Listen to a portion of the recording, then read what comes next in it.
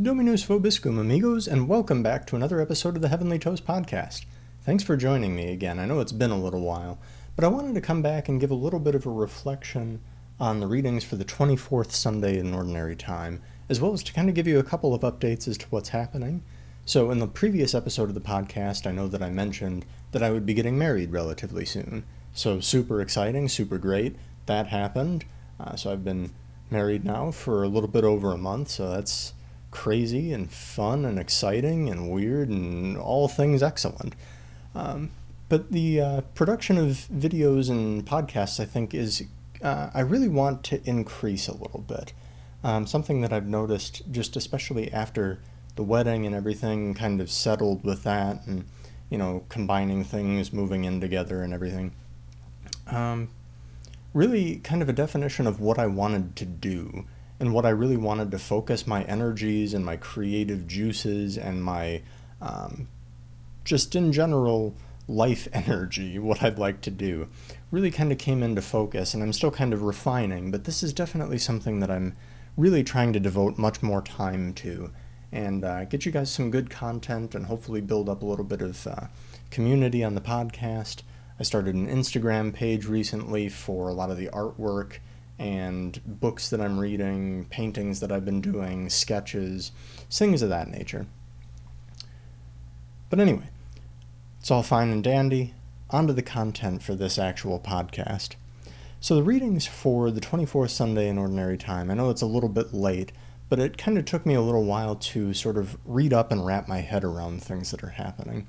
Because we get one of those gospel passages today, and of course, it includes a little bit of the story of the prodigal son there, which is fantastic and everything like that. It's one of the more famous gospel stories that we know, but I wanted to focus on the beginning portions of this actual gospel reading. And the reason for that is kind of a selfish one, I guess, but the two stories that Jesus presents to the Pharisees and the scribes at the very beginning of the gospel reading have truly always been confusing to me. They've been very difficult for me to wrap my head around in terms of what exactly is happening. Because it's the 15th chapter of St. Luke's gospel, where Jesus is dining with tax collectors, sinners, generally people that would be undesirable to the righteous Pharisees and scribes, people that they wouldn't be associating with ever. And Jesus kind of comes back at them and says, what man among you, having 100 sheep and losing one of them, would not leave the 99 in the desert and go after the lost one until he finds it? And when he does find it, he sets it on his shoulders with great joy. And upon his arrival home, he calls together his friends and neighbors and says to them, Rejoice with me, because I have found my lost sheep. I tell you, in just the same way, there will be more joy in heaven over one sinner who repents than over 99 righteous people who have no need of repentance. And he goes on then to tell a second parable. What woman, having 10 coins and losing one, would not light a lamp and sweep the house, searching carefully until she finds it? And when she does find it, she calls together her friends and neighbors and says to them, Rejoice with me, because I have found the coin I lost. In just the same way, I tell you, there will be more rejoicing among the angels of God over one sinner who repents. And I basically there just read the short version of the gospel. And I've always been confused by that, because when those readings kind of ring in my ears, and you hear, what woman who loses one coin among the 10 and wouldn't sweep diligently and then throw a party when she finds it? I always struggled with that, because it's pretty much all of them. I just have a very difficult time in my mind picturing exactly what this would look like. Or the shepherd who goes out and leaves the 99 sheep in the desert and goes out to find the one that's lost, and then has a party about it. Maybe I'm just, super introverted and weird, I don't know. But to me, these parables have always just seemed like Jesus, what are you talking about here? Like, come on. This stuff seems ridiculous. And as I thought about it, I thought, maybe that's the point of the parable. And I certainly think that that's a lesson that we can draw from it, is that, right, what human would do this? We don't know the exuberance, the joy, the overflowing, superfluous goodness, love, and mercy of God. And that's certainly something to kind of take home and think about, to pray about, and to meditate on. Because God does love us so much. And that's true, that superfluous love causes him to go out and to love and to strive to bring us back into the fold. And that's great, and that's wonderful. And that's not to be discounted. But that's always been, I don't know, something that I've kind of struggled with, I guess. You know what I mean? It's just, it seems strange to me and foreign. So I started to kind of look at the Catena Aurea, which is a book that was written by Thomas Aquinas back in the Middle Ages. And what the Catena Aurea is it's no writing of Thomas Aquinas at all. He actually just goes through all 4 of the Gospels, chunk by chunk, and basically copies and pastes sections of the Church Fathers and what they had to say about these particular sections of Scripture. So in this chunk, he kind of breaks it down into the first parable of the 99 sheep and the one that is lost.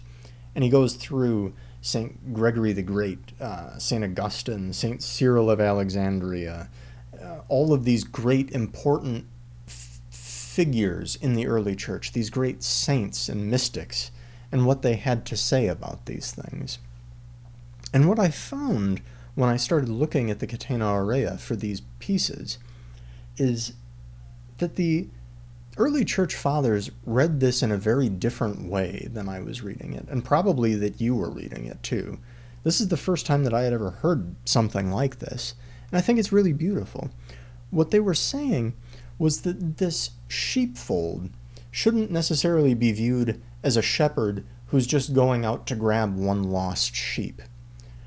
Rather, what it is this one sheep that is lost is in actuality standing in the place of humanity, the whole human race. Out of all of the rational creatures, out of the entire creation that God had made, there was one group of rational creatures that had wandered astray, that could be retrieved into the sheepfold. And that was, in fact, the human race. We left the sheepfold by sinning. Through our actions in the Garden of Eden, through our actions in our everyday lives, where we set God aside, we, in fact, get lost. We, in fact, leave the sheepfold. So here's a quote from St. Cyril of Alexandria. "We may hence understand the extent of our Saviour's kingdom, for he says that there are 100 sheep, bringing to a perfect sum the number of rational creatures subject to him. For the number 100 is perfect, being composed of 10 decades.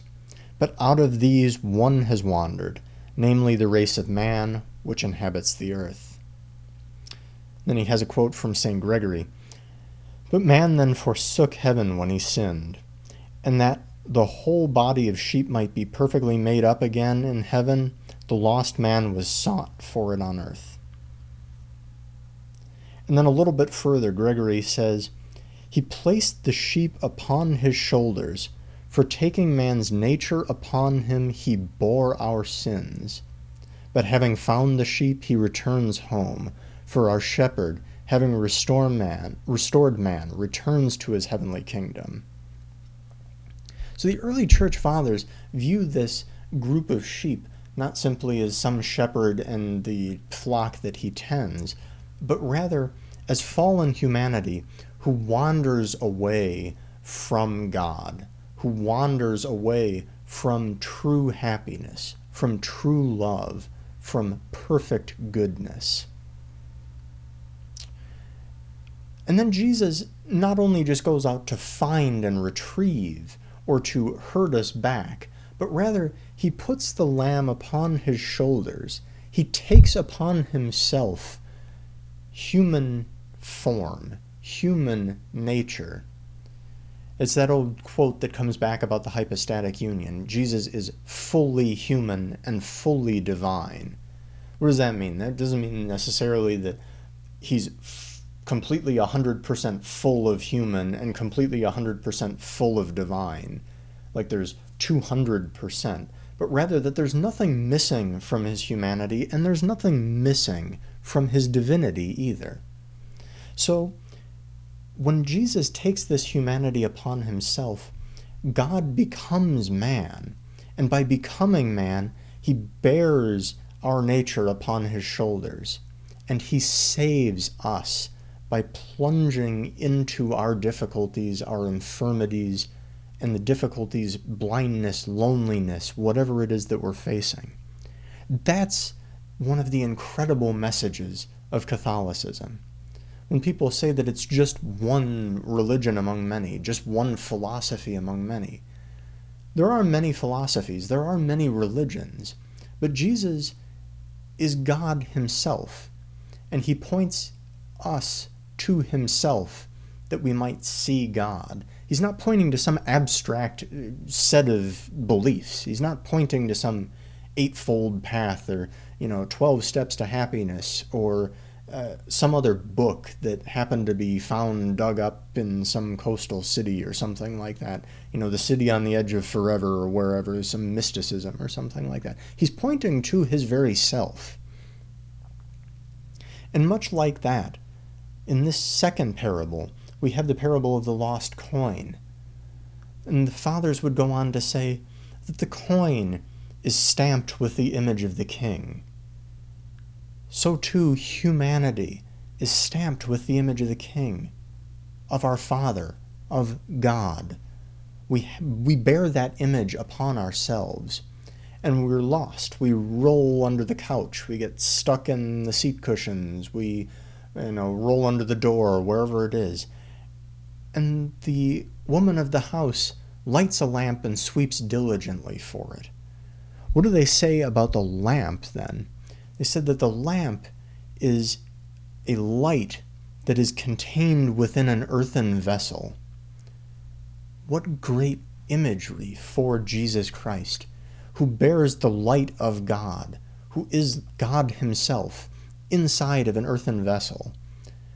He's merging those two in a certain way, the earthly and the heavenly together in one. And the woman of the house finds the lost coin by the light of Christ, by the light of that divinity. In here we have not only a message about the waywardness of humanity and how God goes out to bring us back, but it reveals in what manner Jesus actually does this. It's not by whistling from afar, it's not even by hurting us, but it's by taking on our very human nature and bringing us to himself.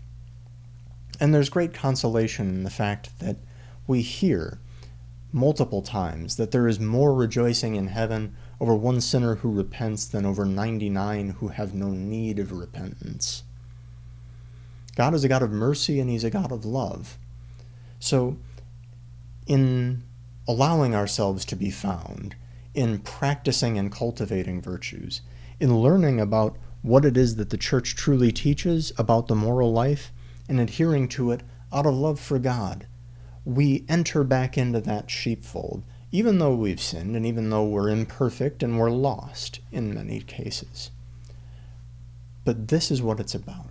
It's about Jesus, who enters into our very human situations, our very human sufferings, and redeems us there.